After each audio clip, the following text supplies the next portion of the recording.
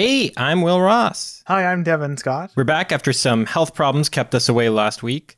Those thankfully seem to have cleared up. Today we're talking about experimental animation with Gil Galetsky, who is a really good animator, and how experimental formats and techniques can still manage to create a persuasive world within the film.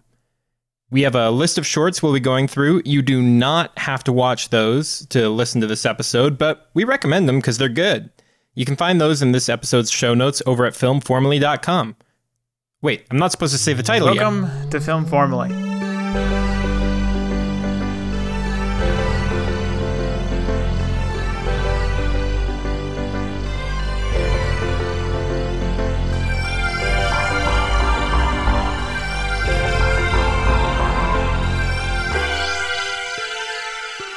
No worries. We won't do anything too demanding. All right, recording starting now. Yeah, that's the magic of post-production. Gil, name all 12 principles of animation and explain them.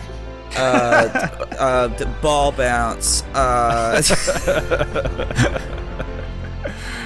Squash and stretch is when you like hammer. You take a squash and you hammer it. Yes. Little white glove. Everybody has white gloves. Actually, that has a really problematic history, so that's actually a bad thing to mention. Oh no. Yeah. I don't know the history of the white gloves, and what is that? Does it have to do with minstrel shows? Minstrelsy, yeah. Oh, yeah, it's all gosh, minstrelsy. Yeah, of course it would be. Yeah. Yikes. Yeah, but it's just like, it's at the point where, it got to the point where it was so far removed, nobody remembered. That's the insidiousness of it, I suppose. Right. It's like we still use the stuff that Griffith popularized in Birth of a Nation, but we're so far removed from it that we can't just turn off the valve. Exactly, yeah. Yeah. All right. So that's why animation must be destroyed. Animation was a mistake. Continuity editing. Let's do away with it. It's my favorite fake Miyazaki quote is anime was a mistake. Yeah. Which I found out that was fake. Which wait, that's fake? Yeah, that's sadly fake. No. I really like that quote. And can we just print the legend on that? I don't know. I realized it was fake when I was watching. I was looking at the screen grab it was from. I was like, wait, I've seen that. Yeah. He doesn't say that. Wait a minute. Look at the artifacting around the subtitles. Yeah. Enhance. Who would use Times New Roman for subtitles? No one. Yeah, exactly. There's no outline. There's no stroke around the letters. A 3-point stroke. Hold on a goddamn minute. Wait a minute. Yellow subtitles. I'm out of here. Let me get the boys down at the studio looking at this. All right. Drop shadows. Okay. So I got an intro. I went a little bit long. No, this is the intro. Sorry. Well, no. I'm sure this might find its way in. One of the great pleasures in studying film, studying art in general, is to see something new, something that redefines familiar forms and their parameters to show a new expression of ideas and feelings, sometimes even new ideas and feelings themselves. Oh, that sucks. Whatever. A film may be played... Sorry. Will, this new style of intro you have, this almost comedian monologue style, is good. Keep it going.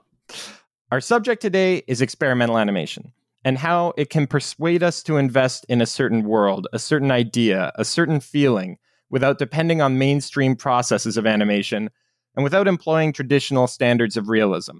Our guest, here to help us explore that topic, is Gil Galetsky, an accomplished animator, also a terrific musician. Gil, thank you for being here. I've already cut you off once. That's no, I did the cutting off. Thank you. Hi, howdy. So Gil selected a host of experimental animations. Most of them are shorts, and we're going to talk about some of those today. To be clear, you, the listener, do not have to watch these shorts to generally understand our conversation here, but we certainly encourage you to, since they're, one, wonderful pieces of work, and two, are available for free online. We'll provide links to them all in our show notes for the episode. You can find that at filmformally.com. So, Gil, tell us a little bit in broad strokes about what we're talking about today. The little program that I made, I think and I have my own personal biases. Here I go with my like non-linear sort of talking style. My sort of idea of experimental animation is, like you said, anything that doesn't really fall within the like traditional methods of filmmaking and the traditional sort of mainstream methods of animating. And so within the 20th century, that generally means ink and paint on acetate, acetate cell frames of animation. So anything that falls outside of that realm, an experimental animation in the 21st century can mean also, on top of traditional methods, it can also mean digital animation as well. Some of the shorts that I included have to do with experimental digital animation processes as well. So where I started, instead of doing it in a like chronological sense to like, talk about like the history of experimental animation, because I didn't find that very interesting, I started with a piece that is, I think, animated, but has no form. It's just light and dark. And that's Peter Kubelka's Arnulf Reiner, which is a flicker film. It is just frames of black and white. Building off of that, in the program, I sort of went from like just alternating frames of black and white, then to like Norman McLaren's Blankety Blank, which incorporates more forms, and then so on and so forth, putting more kind of experimental processes on top of each other, adding narrative, etc., until you get to the last short, which is a little longer and a little bit more contemporary, and also just has a lot of experimental processes in it, called the piece is called Goodbye Forever Party by Joni Phillips. So yeah, Arnulf Reiner, this is actually a film, Will, that you introduced me to years ago. Do you remember that? I remember introducing you to it. I don't remember your reaction. Well, I probably think unhappiness. The reason I bring this up is that the way you introduced it to me was, I actually asked you one day, it was like, what is the highest contrast film ever made? And I think I was probably on some sort of substance, and also we had just watched Failsafe for the first time. Nice.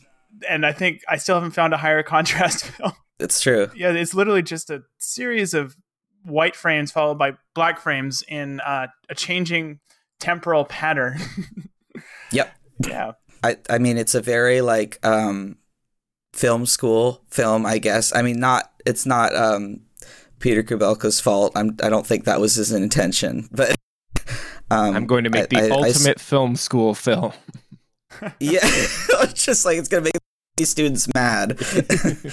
But I thought it was good to include as an example of experimental animation, because I think if you're an outsider to animation, and especially experimental animation, your own definition, like I'm sure an individual's definition of animation varies, and so I included this just because I think it is experimental animation, even though it is just an experiment in contrasting frames. Yeah, I think it's interesting to talk about it as animation, going back to sort of like the foundational meaning of animation, which is right to create a sense of a motion or form or activity from something that is fundamentally inactive, right? Mm-hmm. And I've never seen Arnulf Reiner the way it's intended to be seen, which is projected on a screen in a darkened room. Oh, that sounds intolerable. Yeah. I've seen something similar, and it's I can't remember what it was called, but it was the same, the strobing. Yeah. And as you watch it, it makes sort of it kind of burns into your eye, and you end up seeing different stuff. And that's actually another interesting sort of foundation of animation, is the idea that it's tricking your eye. Yeah. So like, even though there isn't really movement in the traditional sense in Arnulf Reiner, as you're watching the flickering, you're starting to see like something that is between the black and white frames, even though it's not gray or anything. You're starting to perceive something that is like different than just a white frame or a black frame. And then I think that's where the animation happens. Yeah. Shh, that's where it happens. It's between the frames. Yeah, that sounds like super like a jerk off kind of like big brain comment, but Welcome to Film Formally. welcome. Yeah, here we are. Well, can I get really galaxy brain on this for a second? Because Please do. I actually think that here's part of my argument for why I consider animation actually like just a subcategory of cinematography, and that's quote unquote cinematography and animation is just as valid. And this is going to get really silly. Yeah. But essentially, you're doing the same thing when you photograph real images, aren't you? Because you are reducing them to a inactive two-dimensional medium, either a digital or celluloid, and then getting your audience to fill in the 1/48th of a second gap between frames, assuming you have a 180-degree shutter. So you're asking your audience to do the exact same work, whether you're animating using terms or techniques we would usually traditionally associate with animation, or techniques we would usually associate with live action filmmaking. I don't think there's as wide a gulf there as people think. That's the end of my rant. Yeah, I agree. That's it. That's sequential art, baby.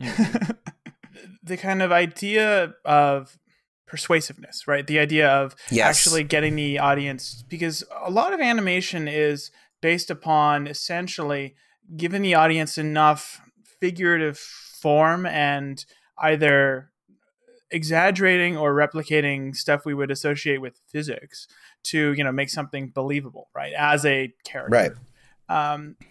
Arnold Freiner doesn't do that at all.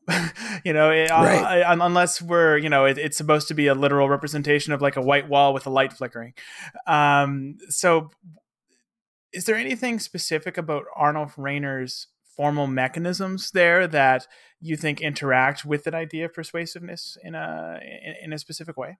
I think for this film specifically, maybe because the elements of it sort of, this persuasiveness that we're talking about, they don't seem very like tangible maybe at first glance, but I think because it's such a unusual film because of just what it is exactly, just the white and black frames, the impression it makes, I don't like this is getting very like conceptual, I think, at this point, but great.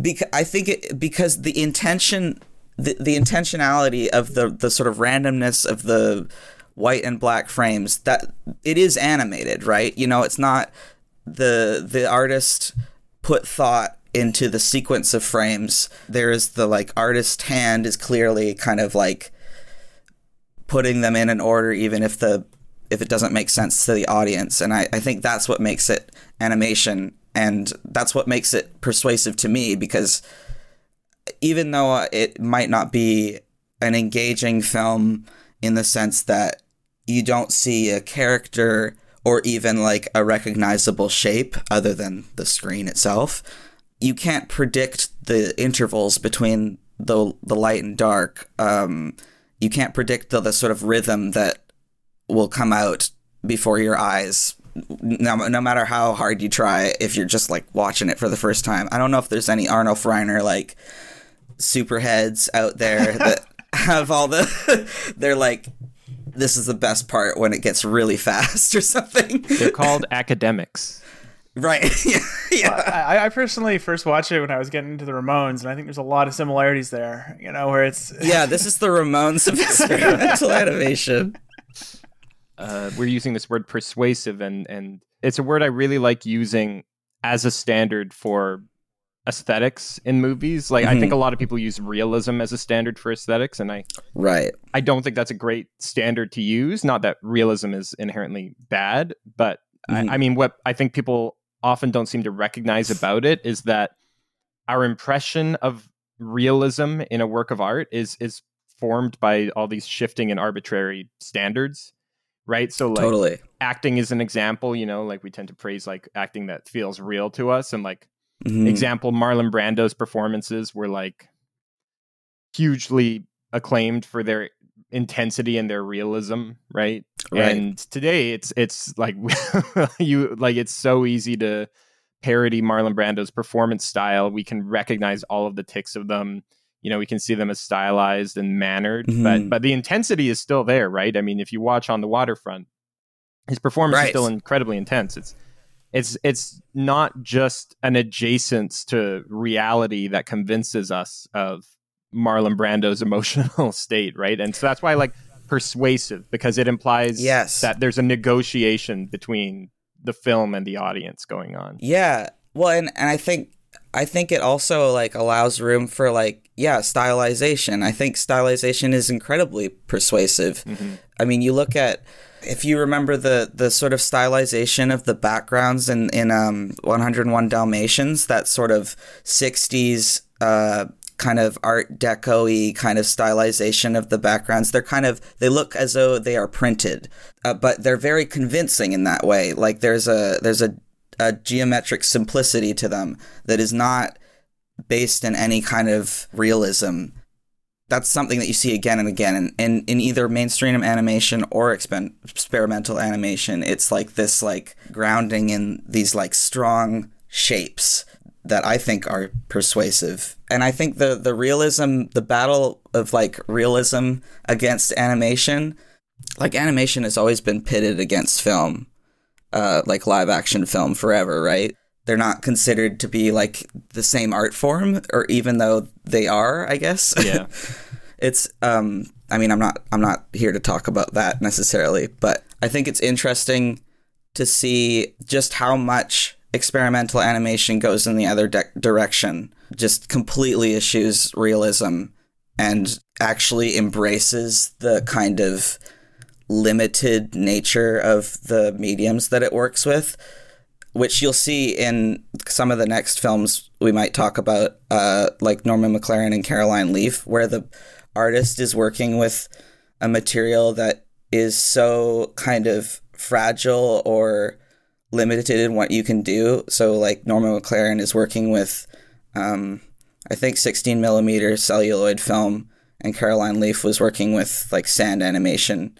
Those materials there are clear boundaries with what you can do with them, and the way that they use them to actually just like completely expand animation as a medium is so interesting to me. Right. Yeah. Let's talk about Blinkety Blank a little bit. Sure. And the Owl Who Married a Goose. We could probably talk about them in tandem. Why do you think they use their respective mediums in similar ways?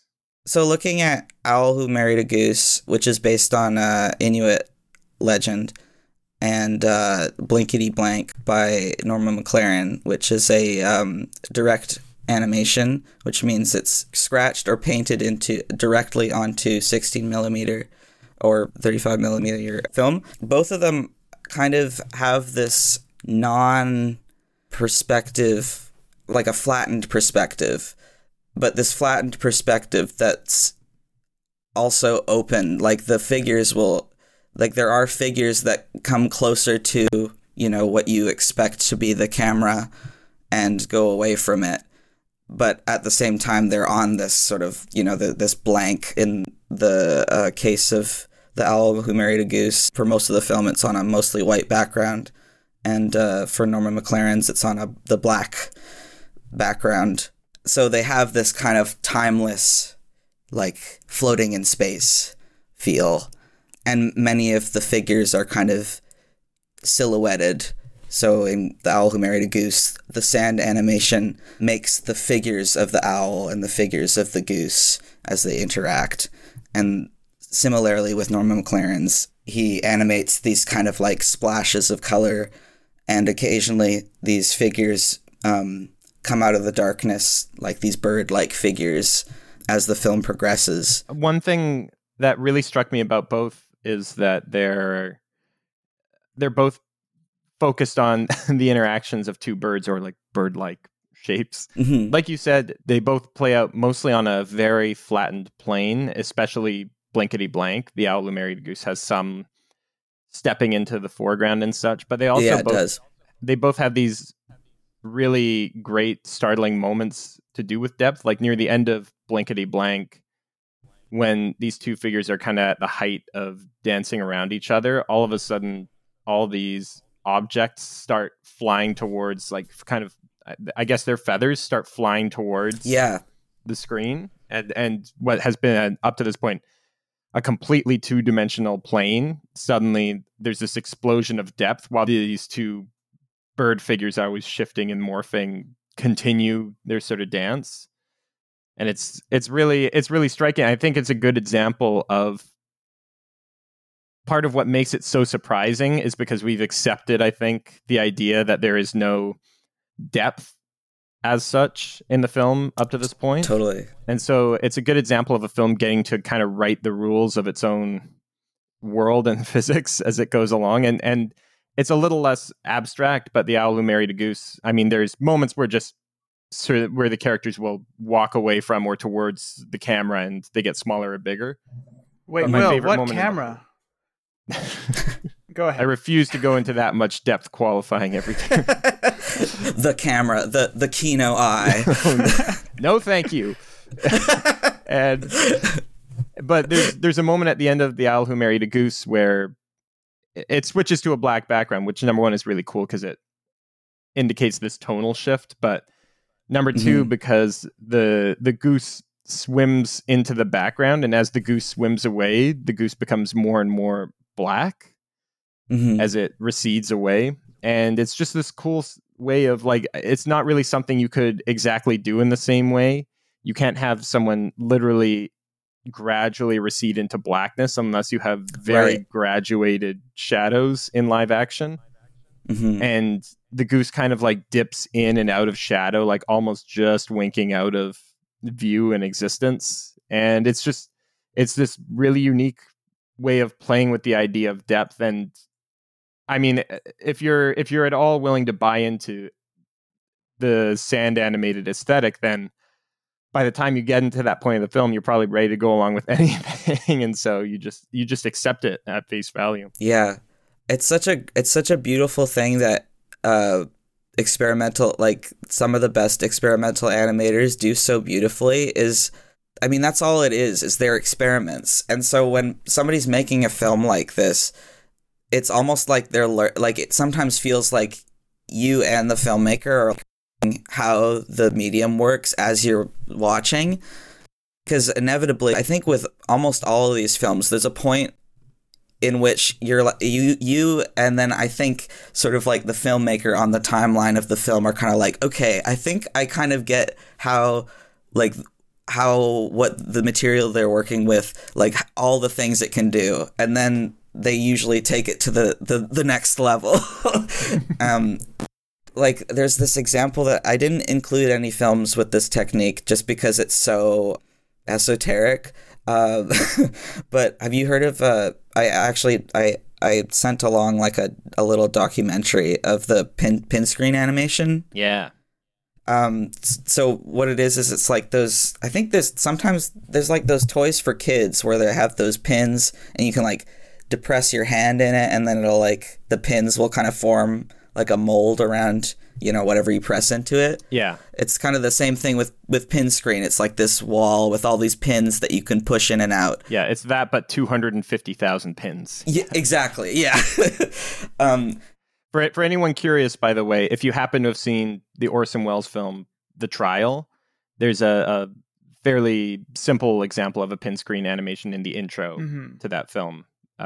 Really? I haven't seen The Trial. Yeah. It's and it's by Alexiev and Claire Parker, who invented the form. And it's oh wow, it's not one of the most. Of course, right? Yeah, I did know that. There's fairly little animation going on in that intro, but it gives you an idea of the aesthetic that he created, at least. Yeah. And I think there's like something crazy, like there's only 3 like proper animation pin screens in the world. Oh, wow. But it's the shadows from these pins that the shadows that they cast that makes the animation. So depending on how you're lighting them, you can make the animation look totally different.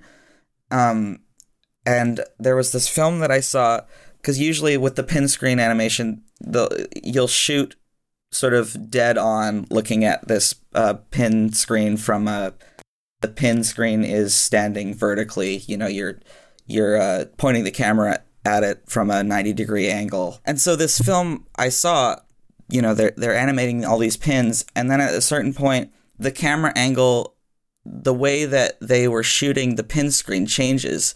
The camera was looking at the pins as if you were looking through like a field of grass. Instead of looking at the thinnest points of the pins, you're looking at them sort of standing straight up, and the animation completely changed. Like the style and like the perspective and the plane of the animation. And I think that's what's so interesting about experimental animation is they're less about, well, sometimes they're less about this narrative and more about taking this medium to its absolute limits. Yeah. The boundary pushing is the narrative in a way. Yeah, totally. One thing I find really illuminating about the pin screen animation kind of experiment you described is that when that happened, I actually get like weirdly motion sick. Because it's like my brain doesn't know how to interpret what it's seeing, because it's taking, you know, these as almost pixels, right? But then it reveals them to be three-dimensional. And when I first saw that kind of being filmed from the more oblique angle, especially when the camera moves and they all kind of like change directions fluidly, it's almost like my brain didn't know how to interpret what it was seeing, which I think gets at something I think fundamental about how these animations work linguistically, which is that they, you know, any medium we're describing has sort of I use the word contract with the audience when I talk about genre, but I think it describes medium too, where it's like we have an agreement. We're going to understand this medium in a certain way. We're going to use these elements of it to create figurative art in this way, or abstract art. And when you break that, when you suddenly show the strings, that can lead to really interesting and unexpected results, or it can break the work if you don't know what you're doing, I guess. Totally. Well, I think even breaking the work, that could be interesting too. Oh yeah, deliberate breaks are the best. That's my jam. Yeah, I love to break the work. I wish they would bring back animated title sequences. Yeah, no kidding. Like fun and like Sally Cruikshank sort of like animated sequences. Yeah. Cuz you know, you look at the just kind of like the lamest like 70s like comedies, and they still have animated, like beautiful animated title sequences. Bring it back. Yeah, we talked about this a little bit in our last episode with Peter Labuza, like the joy of these little self-contained films within larger films. Yeah, those are usually the best parts. Yeah, exactly.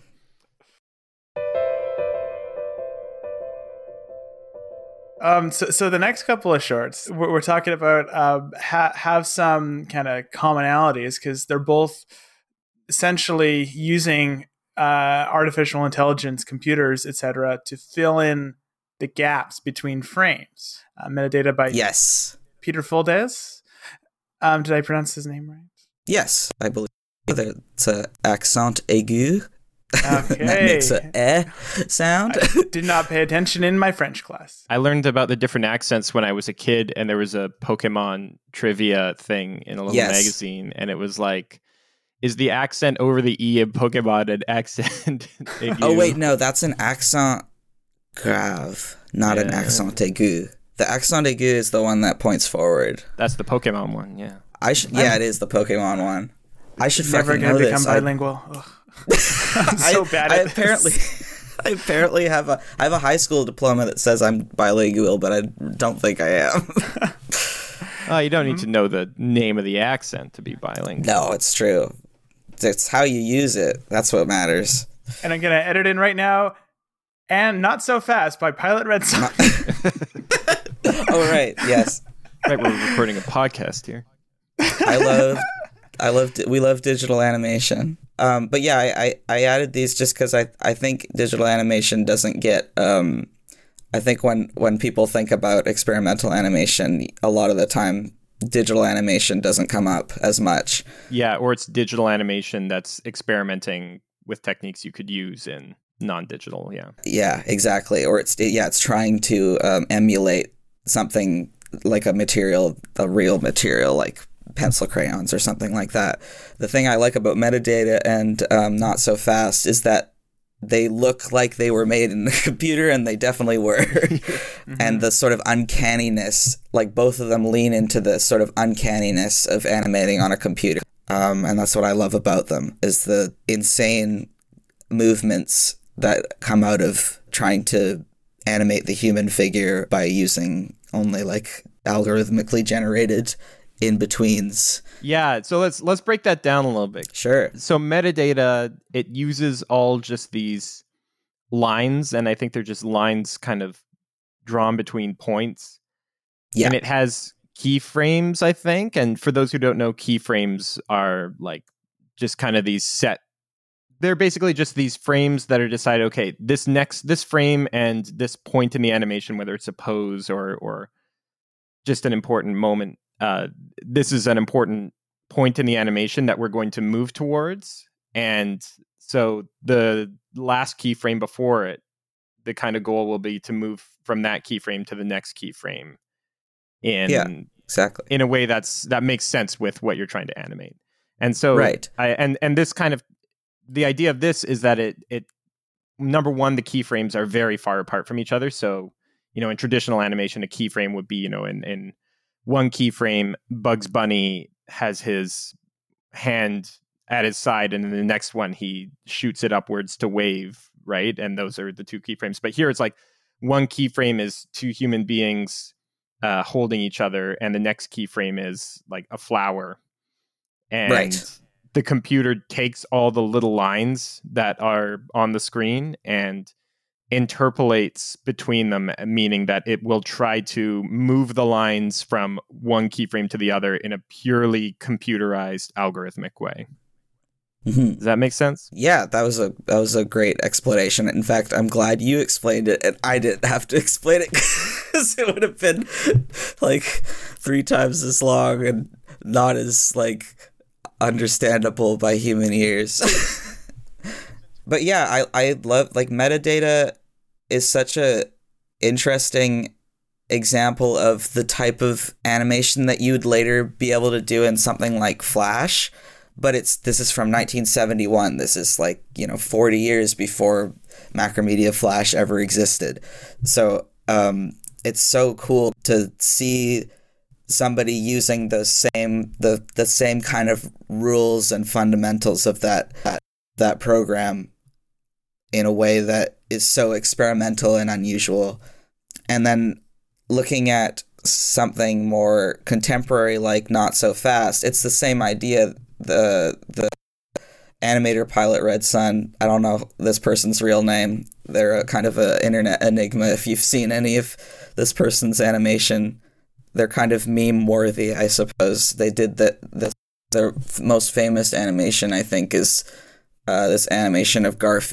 He's like talking really like in a garbled sense, because like the internet loves Garfield.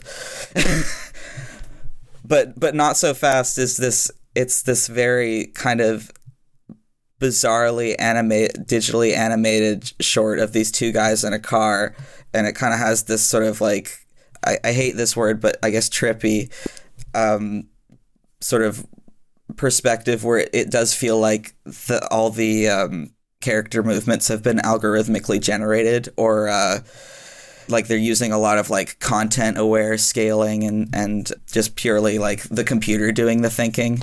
Yeah, it looks like there's a lot of still images used that have been like stretched and distorted so that like all the artifacts of digitally distorting stuff like totally make it, they just space the details that allow us to figure out what something is. They make the spaces between those things bigger. So it really feels like a computer trying to interpret the 3D space out of a 2-dimensional image.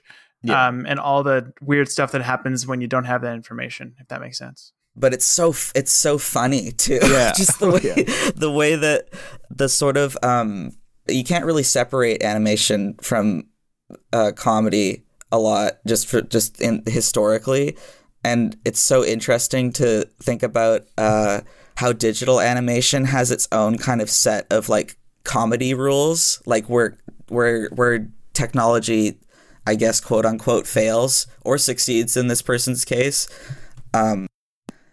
This has like its own rule set for why it's funny, I guess. And maybe to most people, it's not funny at all. This dude taking this animation style just like all the way into a big dumpster. Yeah.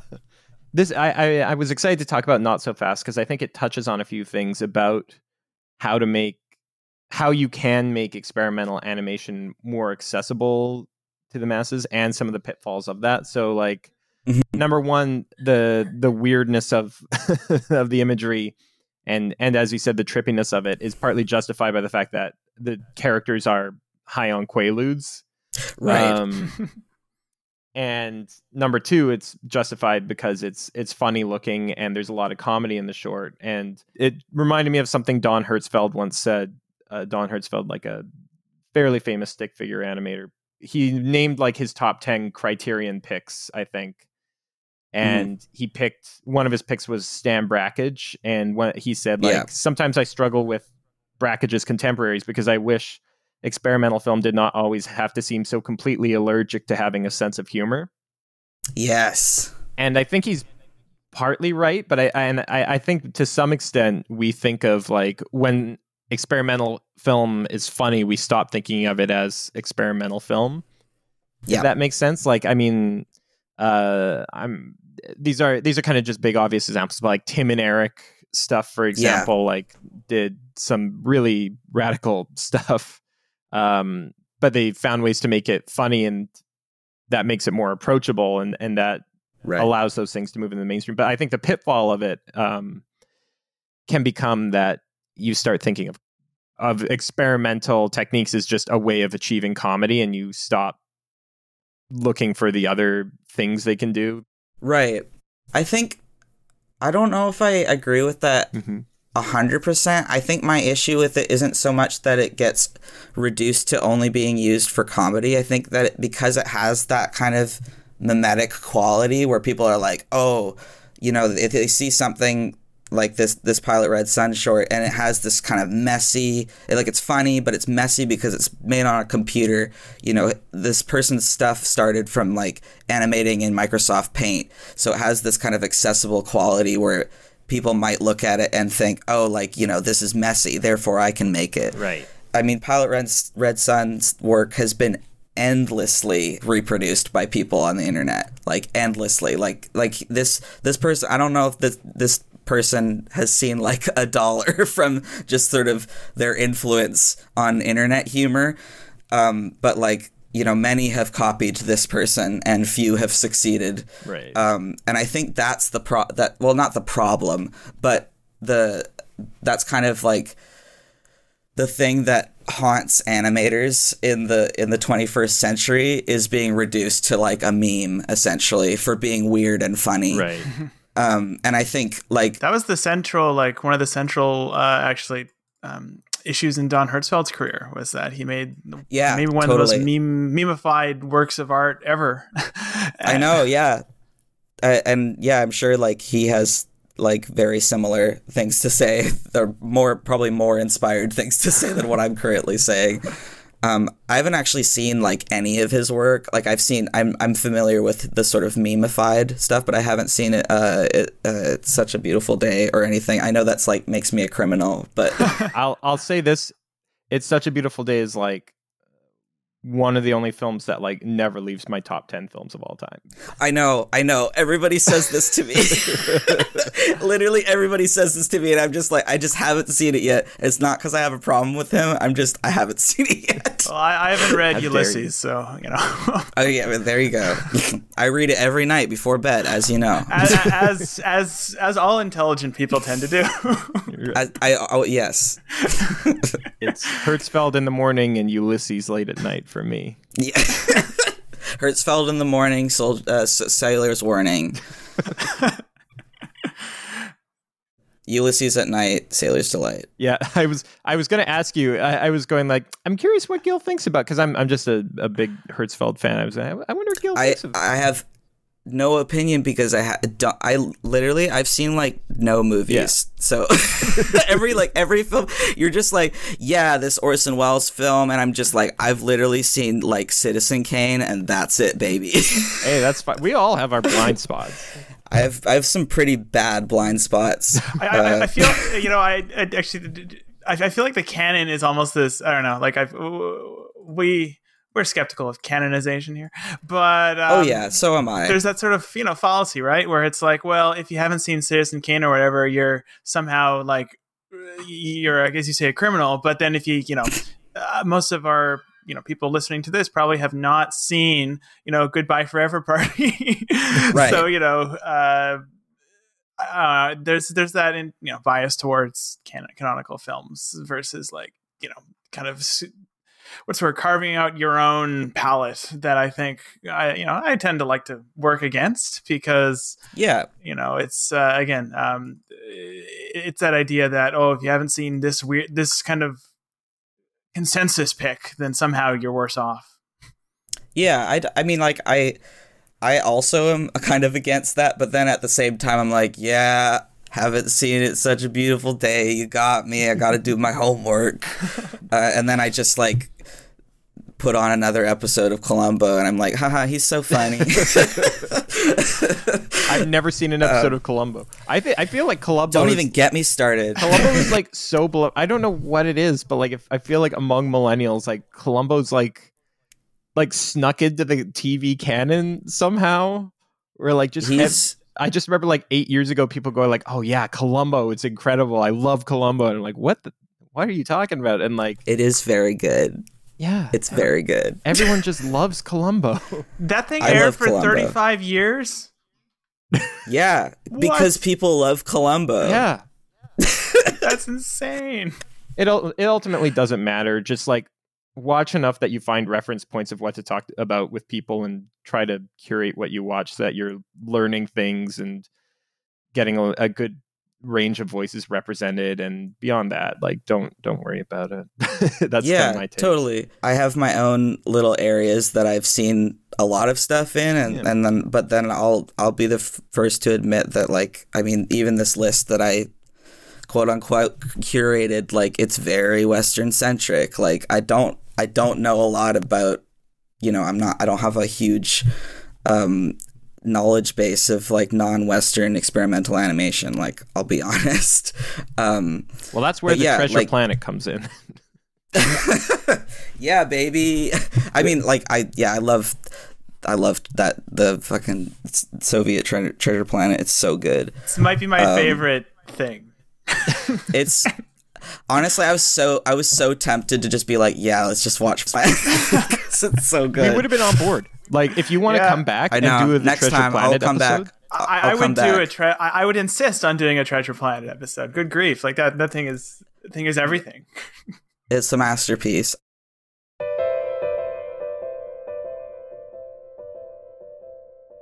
So moving on, I mean, kind of still, it's in the digital sphere in as much as it's filmed digitally and definitely aided by digital editing tools, but don't know what was the next film on the program. Yes, by Thomas Rinalder.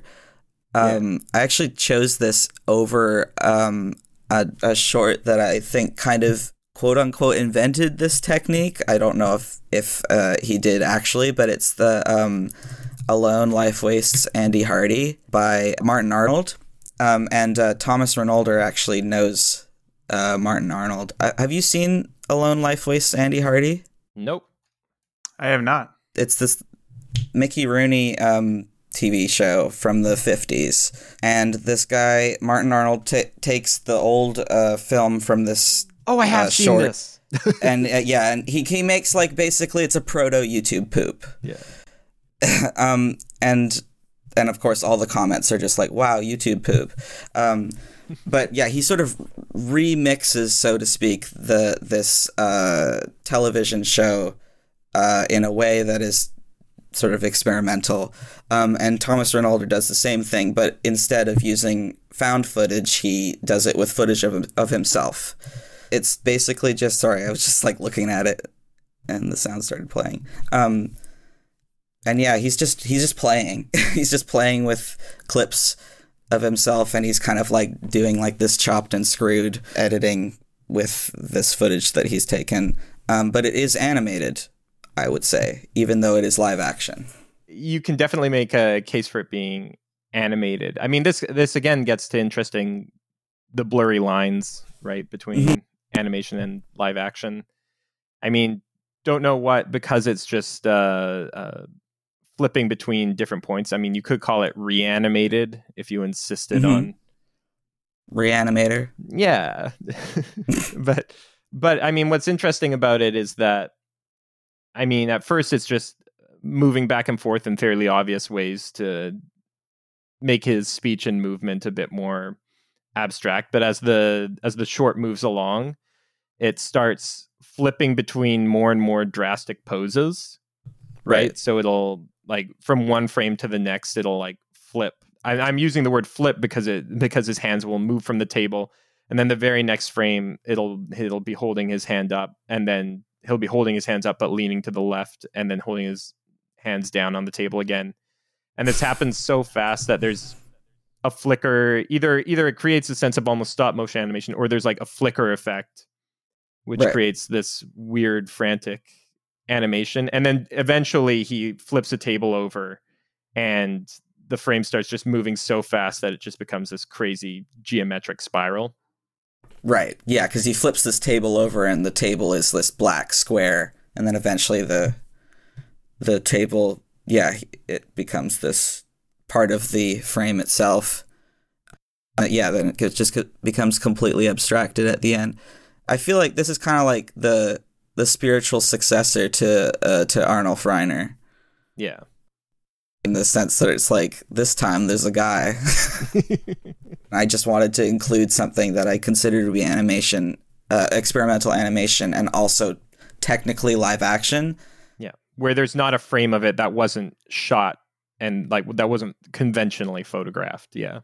Right. Yeah, exactly. Like pixelation is still a legitimate form of animation. So pixelation is a technique where it's been sort of meme-ized as well. You see people doing videos of like taking pictures of themselves jumping in midair and then like, doing it so it looks like they're just floating around a room or something like that. That's pixelation. So like Thomas Rinalder is using that technique in a more, I guess, big brain experimental sense. But I just like the idea of using experimental animation techniques entirely in the sort of post-production realm, because I think with animation it's like everything is production. Right. There is a post-production, but when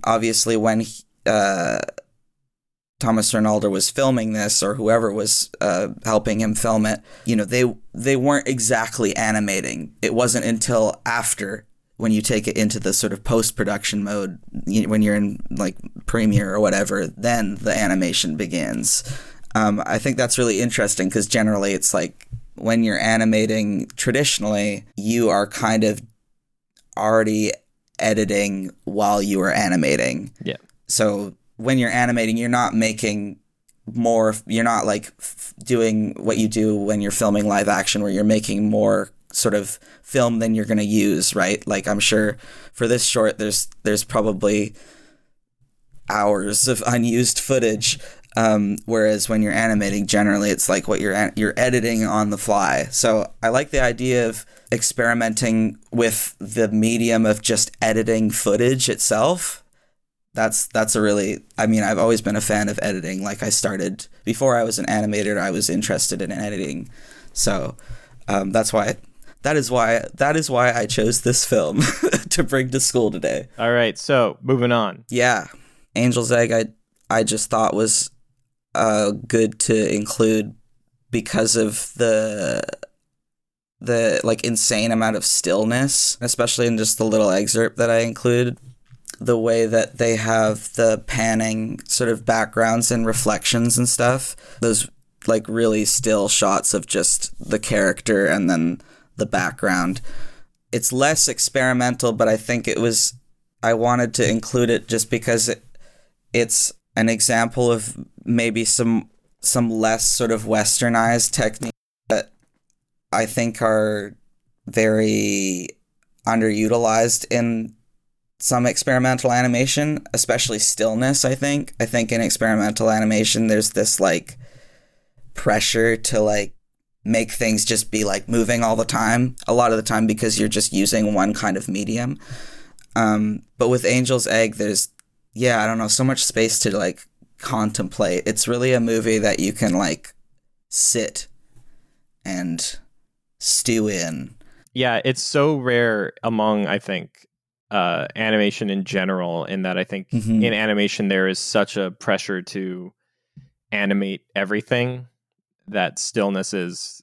I mean, Angel's Egg partly gets around that by having extremely complex backgrounds and architecture, and right. So there's a lot of, implicit motion in the line work in the film, even when there's no actual physical motion among the characters or objects. But it's so great to watch an animated film that will just like loop someone's hair waving for like 40 seconds. I know, I love that. And that's something that's so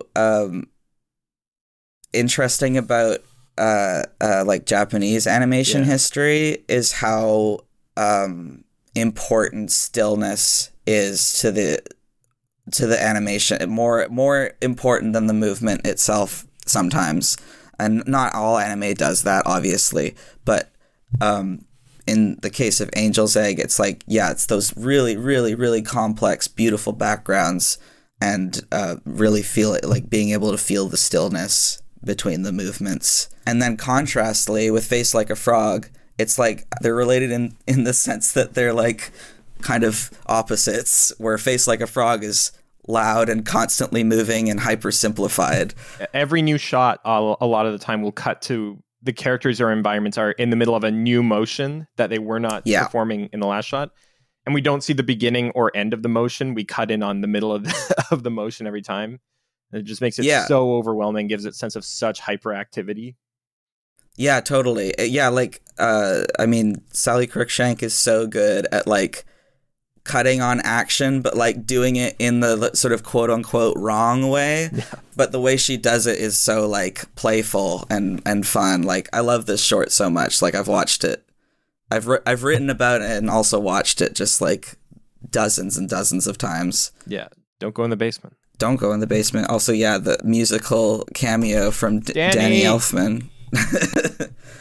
Before he was Danny Elfman. Well, when he was just the guy in Oingo Boingo. After he was Danny Elfman, but before he was Danny Elfman. Yeah, the Daniel Elfman.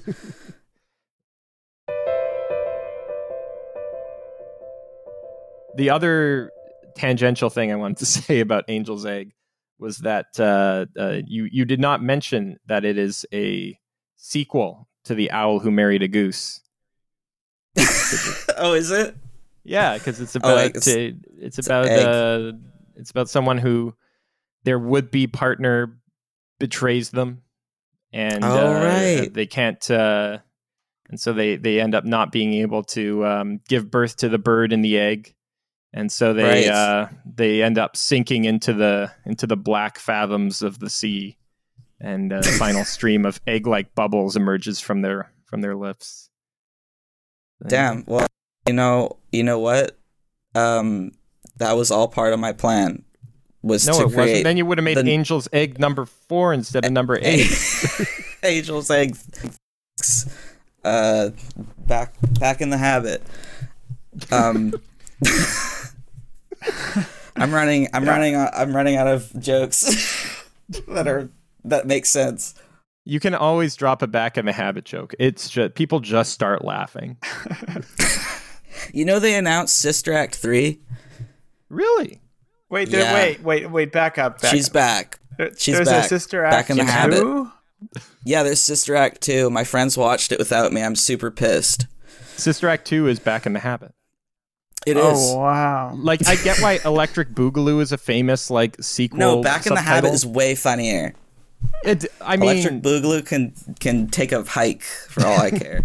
well, it's Electric Boogaloo. I think I get why it's famous in that it's like it's not funny. It's like it's meaningless. yeah. What does it mean? People, it's famous because I think people don't like to admit it, but they're attracted to Dadaism, Right. I see. and that's what Electric Boogaloo is. That's what. Should we talk about Joni Phillips, the last person?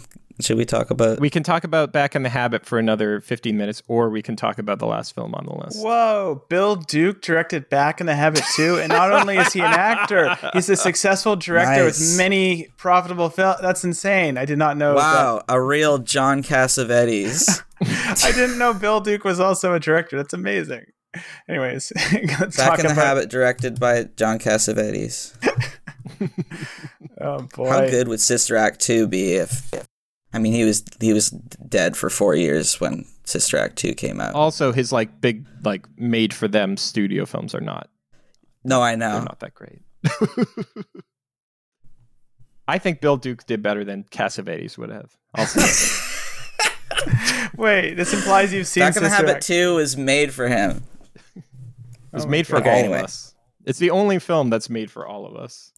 It's true. There's a Broadway musical called Sister Act. There's a what? Sorry, called. With music, but there's a Broadway musical based on Sister Act with music by Alan Menken. Wow. Oh wow! The stars are out. Holy cow! Is Whoopi in that one? No, Who gets to play Whoopi though? I think Oh, it's that's like a good a. Well, I mean, like there's a lot of people who have played Whoopi in that because it's a play, and No. well, That's not how it works. well, yeah, because you got the UK cast. There's like 5. No, they get Whoopi every time. They fly her in. Okay, I Y'all swear realize that will we have get- enough. We have enough material here to do a Sister Act bonus episode now, just from what we've just been talking about. I'm personally friends with Joni Phillips, the director. Well, online acquaintances with her. I think she would be delighted to know that we spent the entirety of the time where we could have been talking about her great film. Instead, we're talking about Sister Act and the extended universe. I think she'd be delighted. So, but I think we should still talk about it. Let's talk about the last film on the list, Goodbye Forever Party, which you put at the end because it's long. It's long, and this filmmaker is a newer person in that they are physically younger and have been on the earth not as long as some of the other people that Right. created these films. I think that she's a very important filmmaker in the 21st century. She's incredibly prolific and very experimental, and I don't know. I love this film. I think it's a terrific film. What is it? What is this film? What is it? It is. Well, I will simply just read this synopsis. It says Lilith, a performer for a children's show called The Scrumbos, struggles with her job, mental illness, and relationships. It's a lot of. There's a lot of cutout animation filmed on a multi-plane sort of setup. There's paper and pencil. It's a 20-minute film. It's a character study. It's a narrative. I don't know. It kind of emerges as more of a narrative than what you think it will be at the start. It starts as like a Teletubbies parody thing, and then the camera literally pulls back to reveal like the studio audience, and it becomes about one of the people playing one of these like Teletubby-like figures, and the vast majority of the film winds up being black and white, pencil drawn, just about her dealing with a spiral into mental health issues with her job, issues with her with her partner, issues with her roommate, just issues upon issues, and just the spiral never really ends. And the film continues supplying these comedy moments, but it ends up being, what's the word? I don't want to say dour, because I don't think it's a dour movie. No. It becomes thick with angst, it's fair to say. I picked it because I think like where it is experimentally, so it's animated in an experimental fashion, I think it's more the narrative that I find to be more the more experimental element of it. I don't think I've ever seen a short that looks quite like this, but I think the way it flows, and much of Joni Phillips's work flows a lot like in a similar fashion. I think it ties really well as a kind of fitting finish to a discussion about animation and the way it persuades you of things in an unreal setting or an unreal world. In that Goodbye Forever Party, it flips somewhat infrequently, but it flips between these two styles. One is like this color construction paper cutout style of the Teletubbies parody show within the show, and the drawings there are extremely like childlike and simplistic, and there's more of a focus on the depth, I would say, of the animation. Like the shadows are extremely striking. Like every cutout casts an extremely strong shadow on the cutout, which gives it more of this tactile kind of this is often used as a pejorative, but I do not mean it that way, like crafty kind of look. Right. Whereas the black and white personal stuff, it's rougher. The shadows between the objects and the backgrounds are a lot less pronounced. What I'm getting at here is that you have these two very different ways of presenting worlds that are clearly not meant to be taken as realistic. In the case of the Teletubbies parody, it's not realistic because 1, it's a parody, 2, it's a children's show, and 3, it's a show within a show of this. So there's supposed to be a degree of separation. But in the black and white material, I think it's heavily implied that her mental health deteriorates to the point of psychosis. And so to some degree, there's a detachment implied there as well. But even besides that, just the moment-to-moment application of style and motion are just so carefully suited to the material that even though the world is not even vaguely real, it's super persuasive, right? Like it's very, very good at the messiness of the lines in the drawing, and the imperfections of the techniques used are just really good at helping to put you within the character's world. And this is, I mean, I have not watched a full Joni Phillips film, but I sort of briefly glanced at some other stuff, and it looks like there's a lot of stylistic breadth to the animation techniques that get used. Yeah, and I think that's something that she's like a master at, is that the way that she animates, or the style that she draws her characters, are just she uses the kind of way that in a kind of a Looney Tunes cartoon they would exaggerate like a character's sort of facial expressions, but she uses it in a way that is like so like sort of deranged and actually just like like, you know, she uses that to explore like a character's trauma and like a character's mental health problems. Like that's not something that, you know, is usually like taken seriously in a lot of older more exaggerated kind of cartoons. So to see that applied to experimental animation is and in this way is I don't know, there's nothing else like it. I haven't seen anybody doing what Joni Phillips is doing currently. And also she's just like, she's a machine. Like she's made like, I think she's like 22 and she's made like her this isn't even her graduation film. I think her graduation film is like 45 minutes long or something like that. It's insane. Yeah, she already has like a 5-film cycle Yeah, literally. called Wasteland. Yeah. Yeah. No, it's. I think it's. I would say not.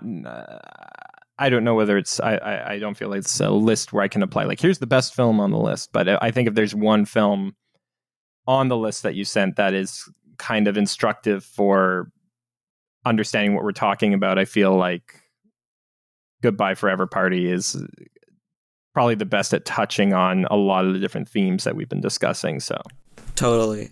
Yeah, and I think it's because it's newer, it's like not that it makes it more accessible, but because it's from like, it's from somebody who has such a new perspective. Like, Joni's she's a gay trans woman. She's really young. She's really talented. Like, nobody like her is like getting these kind of animations out there right now. And so I'm really excited to see like where she goes next, because I think she's going to like ascend to some kind of deity at some point. perhaps she already has. That's what I believe. And I think the phrase "Jesus is the best mood stabilizer" is always. That's so good. Yeah, there's a lot there. Sometimes you can just say, "I liked the movie," and I have no other comments. Yeah, my comments were all like a series of indistinct grunts that were trying to get across what you two were really got across well. So. That's kind of how my dad watches movies. A year ago, I watched Princess Mononoke with him because I thought he would really like it. He cares about the environment, and we watched it in total silence. And then after we finished watching it, he got up and went to bed, and then he never mentioned it ever again. I think my dad's a maniac. Yes. Oh, good. He loved it. I'll never convince my dad that Street Fighter the movie is worth watching. Has he watched it? I think back in the 90s. Right. Probably. Or tried to on television. I don't know what my dad's favorite movie is. Maybe it's Ghost Dog by Jim Jarmusch. Mine is definitely Field of Dreams. Really? The daddest dad movie. The daddest of dads. Anything Kevin Costner is a dad, like that's the dad genre. Man of Steel, dad movie. Yep. Batman v Superman, dad movie. Untouchables. What's your dad's favorite movie? Oh, probably 2001. Wow. Okay. Interesting. Yeah. No, my dad's like a movie buff, but not like not into the whole experimental. I'll never convince him to like Speed Racer, for example. Right. Much as I try. Although he did have a begrudging respect for it. Well, that's more than I think I could get my dad to enjoy. I think my dad would probably fall asleep just from like fear, like he as a defense mechanism, because he's almost 70. I love Speed Racer though. Great film. Oh yeah. Great picture. One of the best discoveries of the decade for me. Speaking of experimental animation, that's a film that's definitely. Yeah, like the whole. Do you know about the whole cubist element of it? Like no, please enlighten me. I forget which Wachowski it was. Do you remember which of the sisters it was? Will, who said that? Nope. That that essentially the editing style of Speed Racer was intended to be a filmic version of Cubism, and I think that's right on. And I love that. Yeah, I think the thing I love about the Wachowskis is that all their movies are insane, and they kind of come off like they're saying something more than they actually are, but they kind of aren't, but they kind of are. But all in all, it's just they're just fun movies with insane visuals, and I love that. That's enough for me. Yeah, the fun factor is unstoppable. Yeah, the fun never stops. I watch The Matrix and I clap along like a little baby the whole time. Every single movie they've made has terrific music. It's true. Speaking of which, Will, every single one. We have to watch Bound. You haven't seen Bound. We need to rectify that's true. this. I have heard the score for Bound, though. I have not seen. It might depending on my mood, that or Speed Racer is my favorite of their films. Oh wow. Yeah, it's really, Interesting. really good. All right, so let's cruise into the wrap up here. Gil, Yeah. Yes. you got any stuff you want to plug? Oh shit. Excuse me. YouTube. All right, thanks for joining us today, Gil. You want to plug YouTube.com? Yeah, there's lots of videos there. You can check them out. Seems like they got a video for every mood. They've got evolution of dance. You remember that video? Have you seen 2006. Have you seen this? This is crazy. Funny goat videos. They sound like humans screaming. That one was a big hit. Yeah. I mostly in my teenage years used it to watch bootleg videos of Bruce Springsteen. So that was my introduction that's cool. to YouTube. Yeah. Should I plug my website? If you want to. If you want people to see it who listen to this podcast. But do I want people to see it? It's Goletski.com, GOLETSKI.com. That's my website, and I live there. I won't give you any more plugs. Right. You can figure out everything. As an alternate plug, I could have just said, all right, folks, Gil has a website, but we're not going to tell you what it is. You won't be able to find Gil Goletski's website easily Don't at all. find Gil Goletski's website. Definitely won't be in the show notes. GILGOLETI. Yeah, no, it won't. We're going to blank out any letter that appears in that website's title from our show notes. Blank out my name, too. Asterisk, asterisk, asterisk, asterisk, asterisk. Yeah. Yeah, just put an asterisk on like every vowel. We're just going to delete any proper nouns in this podcast so nobody knows what the hell we're talking about. That's cool. That's if we had guts, we would do that. If we had guts, we would do that kind of experimentation. We would put our money where our mouth is. Film formally, but every time somebody goes on a tangent, it gets faster. The episode would be you wouldn't even have It'd be 2 minutes long. 3 nanoseconds. Yeah. All right. I'm gonna finish up the wrap up now. Thanks so much, Gil. What a blast it was talking to you. Thank you for having me. I'm glad I'm not editing this episode. That's all I'm gonna say. Okay, that's a wrap for this one. Thanks for listening, folks. Paige Smith is our associate producer. If you enjoyed this podcast, consider leaving a rating and review for it to help folks discover it, or chipping in a little to help the show going at patreon.com/filmformally. You can find us on social media on Twitter or Facebook or Instagram at filmformally. We'd like to acknowledge that this podcast was recorded on the unceded territory of the Musqueam, Squamish, and Tsleil-Waututh peoples. Bye-bye!